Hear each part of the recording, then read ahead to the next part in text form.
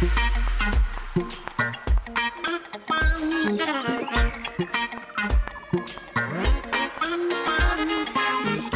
live from the Hoban Law Group here in Denver, Colorado, I'm your host, Eric Singular. We're sitting alongside President and founder of the Hoban Law Group, Bob Hoban. Today we're talking about client COVID concerns, and we are joined by Senior Associate at Mackrell Solicitors, Ricardo Geada. Ricardo, thank you for being here with us. No, thank you for inviting me on this podcast. And we're talking to you today from London. Tell us how you're holding up in the wake of this pandemic. Yeah, well, we're 9 weeks into the lockdown, although it's starting to slow down in respect of there's starting to be measures for relaxation of the lockdown. I think it's scared everybody globally, on a health issue, obviously, first of all. But it's affected businesses, some in a positive way because it's created innovation, like podcasts like we're having now and webinars and virtual expos. But I think it's been a learning curve for most. But yes, as I said, we're moving out of lockdown very slowly. And there's going to be a new normal, I suspect, once we all start going back to some sort of reality. What that's going to look like, who knows? That's what I was just going to say. What will it look like? But let's dig into the concerns that your clients have raised to you, the positive and the negative, here in the last 2 months. What are you seeing, maybe particularly in the UK, with clients of yours as it relates to how their businesses are being impacted by COVID? Yeah, I mean, let me just give background for some of your listeners. Obviously, Mackrell Solicitors are a UK London-based law firm, and we started a designated cannabis department circa 2 years ago. And we are a designated department, unlike some of the big law firms in the UK that they seem to say they've got 70 lawyers that deal with cannabis. I suspect they're extensions of other departments. So, we've got a designated team of 4 individuals in the department, and we've been helping clients on a variety of different matters in the cannabis space, from CBD products through to cultivation licenses and labeling reviews and so on and so forth. So sector-specific legal offering here. Going back to your initial question, so obviously we went into lockdown circa the 23rd of March, and obviously we didn't know how that was going to affect our clients' business. Obviously I had ongoing clients, had just finished a piece of regulatory advice for one client for 9 countries in Europe, and that was to help them map out which countries in Europe they wanted to expand their offering with their product line. So when we went into lockdown, it was uncertain as to how that was going to affect. Obviously, we carried on, didn't close the shutters, and carried on doing work. And actually, what we started to see with those existing client base, those ones that were probably a bit more well established and been around for well over 12 months, and had good resources. What we started to see is actually that their services started to flourish. They started to have spikes in sales, which was a good thing. It also meant that because they're seeing spikes and because they had larger stock levels, they started looking at other markets within the cannabis space. So for argument's sake, let's say they were in cosmetics, creams or other cosmetic sprays or pillow sprays or whatever the case may be that they were involved in, that they were starting to look at other products such as maybe vaping, or because they could see that they could expand very quickly in that space because they already had the know-how, they already had the resources. And speaking to other clients who are acting for the same sort of feedback, that they were seeing spikes. And one of the obvious reasons for that is everybody's at home, like I am now, and we're all working from home and we can't go out shopping, and people are stocking up. So there's that element that's happening. Whether or not that's going to continue, depending on supply levels and what the effects are going to be in the coming 12 months, who knows really? And that goes back to the plant itself, whether there's been any delays on seeds or sowing of seeds, and so on and so forth. But currently, those existing client base that had an established business, it's been positive feedback. We've also seen, still on a positive theme, new interest from new clients, and we've onboarded during this lockdown period new clients looking to enter the space. And what's that profile look like in terms of the new clients? Are they? Yeah, go on, sorry. No, to your point, you talk about entry into the industry. Yeah. The industry means different things to different people in different regions of the world. What are they calling about? Are they calling about hemp products, medical marijuana? Well, what is it? Well, specifically, not the ones that are we're seeing those new clients that are coming on board. They haven't. I've not been approached yet about medical products. They've all been industrial hemp CBD products. What I have noticed during this lockdown period, I'm not getting the speculators calling me. There are individuals that are either have already been plotting or planning or forward thinking and are going to invest into the industry and have already started looking at suppliers if they're buying isolate and they're going to introduce that isolate into products, or they're looking to actually in the UK, because as mentioned, we also help on cultivation licenses. They're starting to look at cultivation licenses and are looking to acquire land and start planning that process. So what I've noticed dealing with that question is that you're not getting that speculator. And I suspect that's, I've been a lawyer for in excess of 13 years, and I saw the last recession. What you get in recessions or areas of uncertainty is the speculators disappear. And the only people that are left are serious individuals or businesses that either want to invest or want to merge or want to progress. And they're looking at the long term rather than the short term. So that's what I'm seeing at the moment. But I was already starting to see that prior to COVID-19.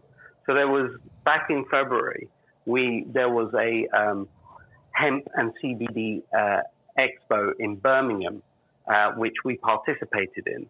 And the footfall, according to the event organizers, was slightly less than the previous expos that were held. However, what we noticed is that there were more serious discussions, and actually some of those serious discussions turned into clients and work and so on and so forth. So you're starting to see that more. That's the experience that I'm having. Obviously, I can't talk about everybody's experiences, but those are my experiences so far from telephone conversations, Zoom calls, and onboarding clients and actually physically doing work. You're not getting those speculators saying, "Oh, I'm looking to do this. I'm not sure. Can you introduce someone?" It's more, I've already done my homework. I've been looking at this for some time, and I've actually found this is where I want to go. A more advanced form of potential client is true. A business person. Yeah. Well, a lot of people, too, don't understand that the UK is top two, if not the leading supplier of CBD products in all of Europe, or at least that region. And there is a momentum that's happening as we've seen Great Britain exit from the European Union. Politics and policy aside, it has seemingly created an opportunity for the UK to be a leader. And it's, for our listeners, its FDA equivalent has issued rules that are somewhat forward thinking, somewhat forward leaning, and sort of helping both drive the novel foods discussion at the European Union level overall, but also creating a a leadership position for the UK. It's the first country to really advance CBD-related or non-psychoactive cannabinoid regulations, particularly in the European Union, which is, in a lot of circles, seen as the holy grail for products of this sort being distributed. What's your take on that? What's your take on the UK's position in that regard? Well, UK, I mean, touching very slowly and slightly on the political sphere, but being still dealt with, even though that we've left the EU, Brexit has happened, we're still going through what's called a transitional period.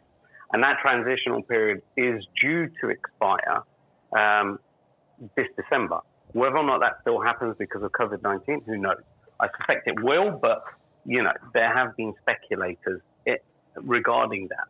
But putting politics to one side, there are EU regulations in respect of CBD, whether that's cultivation and industrial hemp with regards to and there's the guidance there and regulations regarding 0.2% THC. But the UK has taken a slightly different element with the controlled drugs element, i.e. the THC, the psychoactive element of the CBD, the hemp plant. And we follow a 1 milligram rule. And that's where, we get these myths and misconceptions in respect of laws, because everybody, and this is going back to clients that approach us, they say, oh, I've already looked at Spain, let's say for argument's sake, and I understand the laws on THC. I said, well, yes, you may understand what the EU has set as a law in respect of THC and the guidance, but Spain might follow that slightly more harshly or less harshly as the case may be. But in the UK, we don't really follow that. The 0.2% THC provision relates to the cultivation of hemp. With regards to end products, we follow what's called the 1 milligram rule, and that's covered under the Misuse of Drugs Act. And there's still that misunderstanding. And yes, you're right. I mean, UK's always been seen, as a legal trendsetter and setting out what regulation should be. And, regulation is there. There still needs to be further regulation or further guidance. I think the UK is still learning. This is very fast-paced at the moment with CBD products. You've correctly pointed out there's novel foods. The Food Standard Agency here back in February, just again before lockdown, made the statement that, any product out there needed to have a validated novel foods application before the 31st of March 2021. And so that scared a lot of individuals. But then you've got the mixed and missed sort of understandings, because you've got the European Food Standard Agency, where at the moment, if you were to make a novel foods application or validated application, that application would go to Europe at the moment, because we're going through that transitional period. And no one really understands that, and we're, as lawyers, we still don't understand what's going to happen after that transitional period, or what if you've got two applications in tandem, very similar applications from different individuals or different companies or groups, and the decisions that come back are different, because one has been dealt by Europe and one's been dealt with by the UK. Which one's going to take precedent if they were filed more or less at the same time? Are there going to be issues of regulations between two nations, irrespective, or two groups, EU and the UK? It's hard yet to tell what that's going to be. I think there's further guidance and regulation that's going to have to come out on that particular point. And there's always going to be the argument whether or not this is novel in any event. But we haven't got hours today to discuss that point. But I think we've all heard the arguments for and against. And so I think there is still further guidance. But yes, I think definitely the UK can open a variety of doors, and we have definitely seen from across the pond a lot of interest. I've got clients based in the States that have their products because they want to see and have set up their HQ in the UK, and they're using the UK to enter Europe. And one of those clients was just before COVID, as I said, that I did a 9-country regulatory piece of work for. I mean, at the Europe level, and again, I don't know where this is coming from, and this is, again, coming from clients' discussions. I've never really looked to see why, but 2 countries in Europe that are looking interesting, which they call emerging markets within Europe, are Portugal and Denmark. I don't know why those 2 countries that are being looked at in that fashion. I suspect because of Portugal has a very similar drug rules and regulations to what Canada did many years back as well, with legalization of certain drugs. I suspect that's why Portugal is seen as a potential in Europe as an emerging market. But definitely people are still coming to the UK as a major spot to enter Europe in that fashion. So another thing about the UK that we've been following for a couple of years now was this notion that the London Stock Exchange would be in a position to either follow some of the splash that we've seen out of those Canadian public markets in terms of raising money and creating a base in the European Union for that type of investment. We've also heard this similar things about the Frankfurt Exchange. Can you comment briefly on potential barriers or likelihood that the London Exchange does fill that potential role going forward? Well, I mean, it's not something that I've on the London Stock Exchange. It's something that I've followed heavily with the clients that I've got. I mean, the problem with comments such as those or feelings that people have are, it's all speculative markets and how they bolster the values of their companies. I think we've seen that happen with Canadian companies in the past where, they've overvalued what the wealth of that company is and have increased their share prices as a result of that. I think at this moment in time, you're not going to see that. I think if we're not in a recession, we're about to enter one, and you don't see those sort of speculative things happen on the stock exchange. Where I think you're going to start seeing is, and I think where I think, and this covers across both the UK, Europe, and in the States and so on and so forth. I think where companies now need to realistically look at themselves, if they haven't been over a period of 9 weeks, because they've been too busy, I think they've really got to look at themselves as, and for investors as well, where is my company going to be at the end of this? Where does it look like that I'm going to be placed? Whether it's because am I still going to be continuing to sell whatever I'm selling or producing? Do I need to collaborate with someone? Do I need to collaborate with another company? Is that what's going to make me survive this?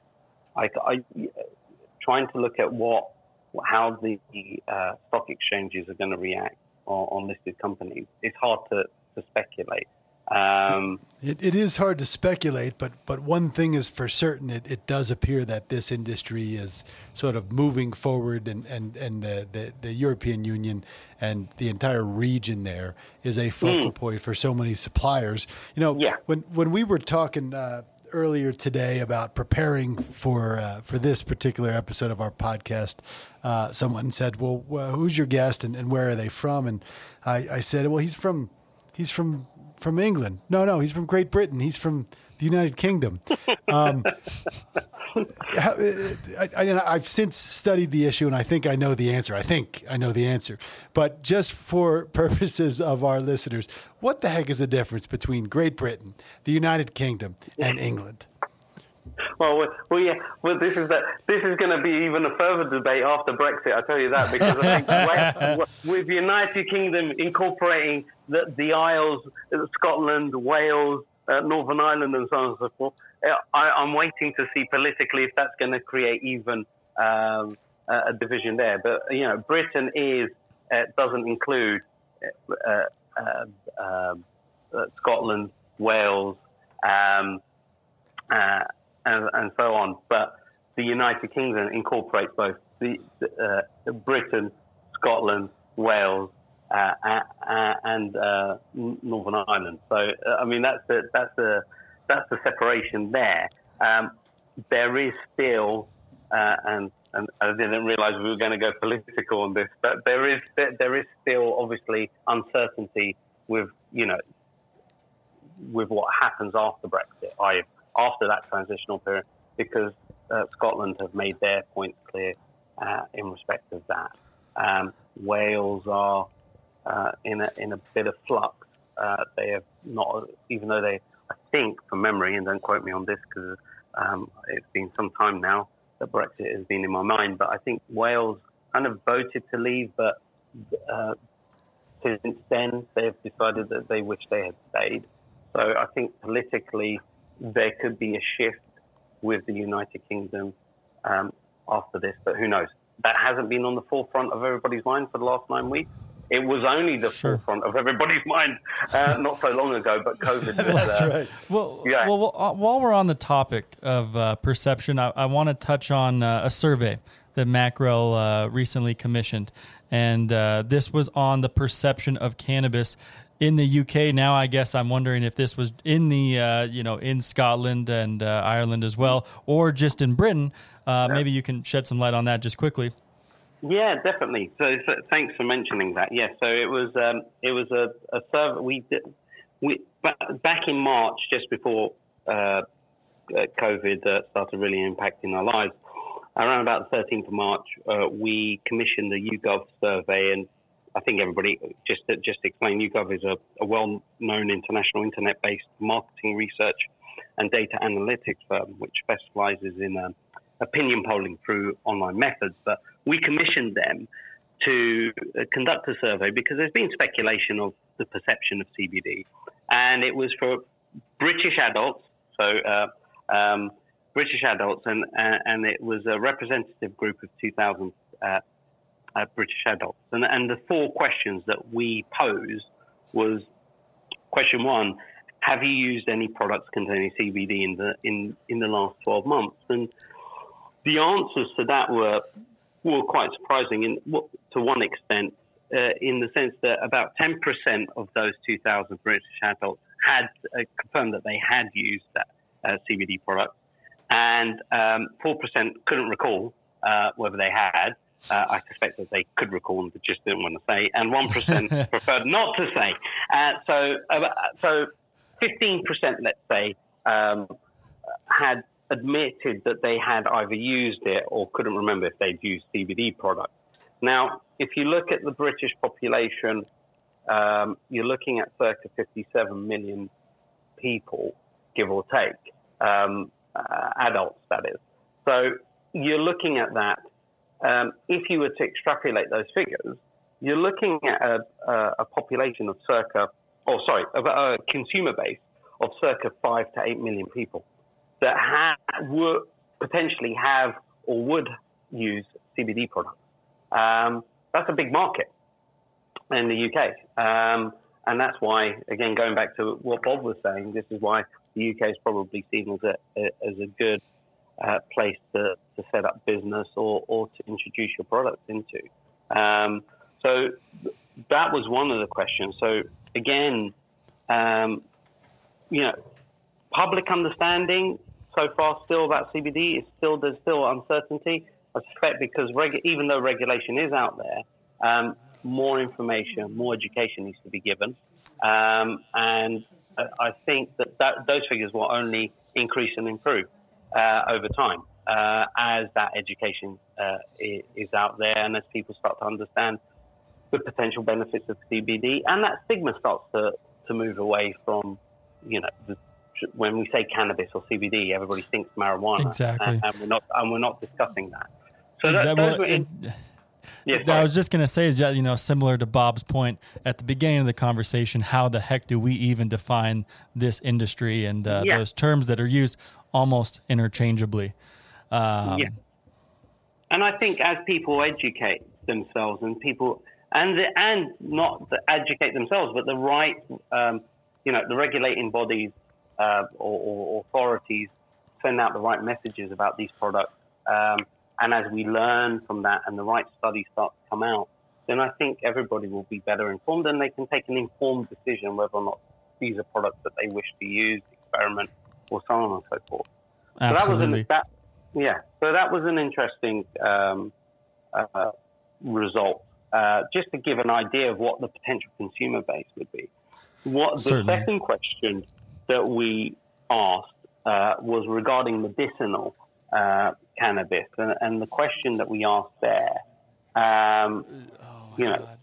to what extent people would support the following statement: medical cannabis should be fully legalized in the UK for all medical use, including general pain relief, where a doctor feels it could benefit the patient. Now, the results here, for me personally, they weren't surprising because there's been a lot of positive movement and campaigning regarding medicinal cannabis in the UK.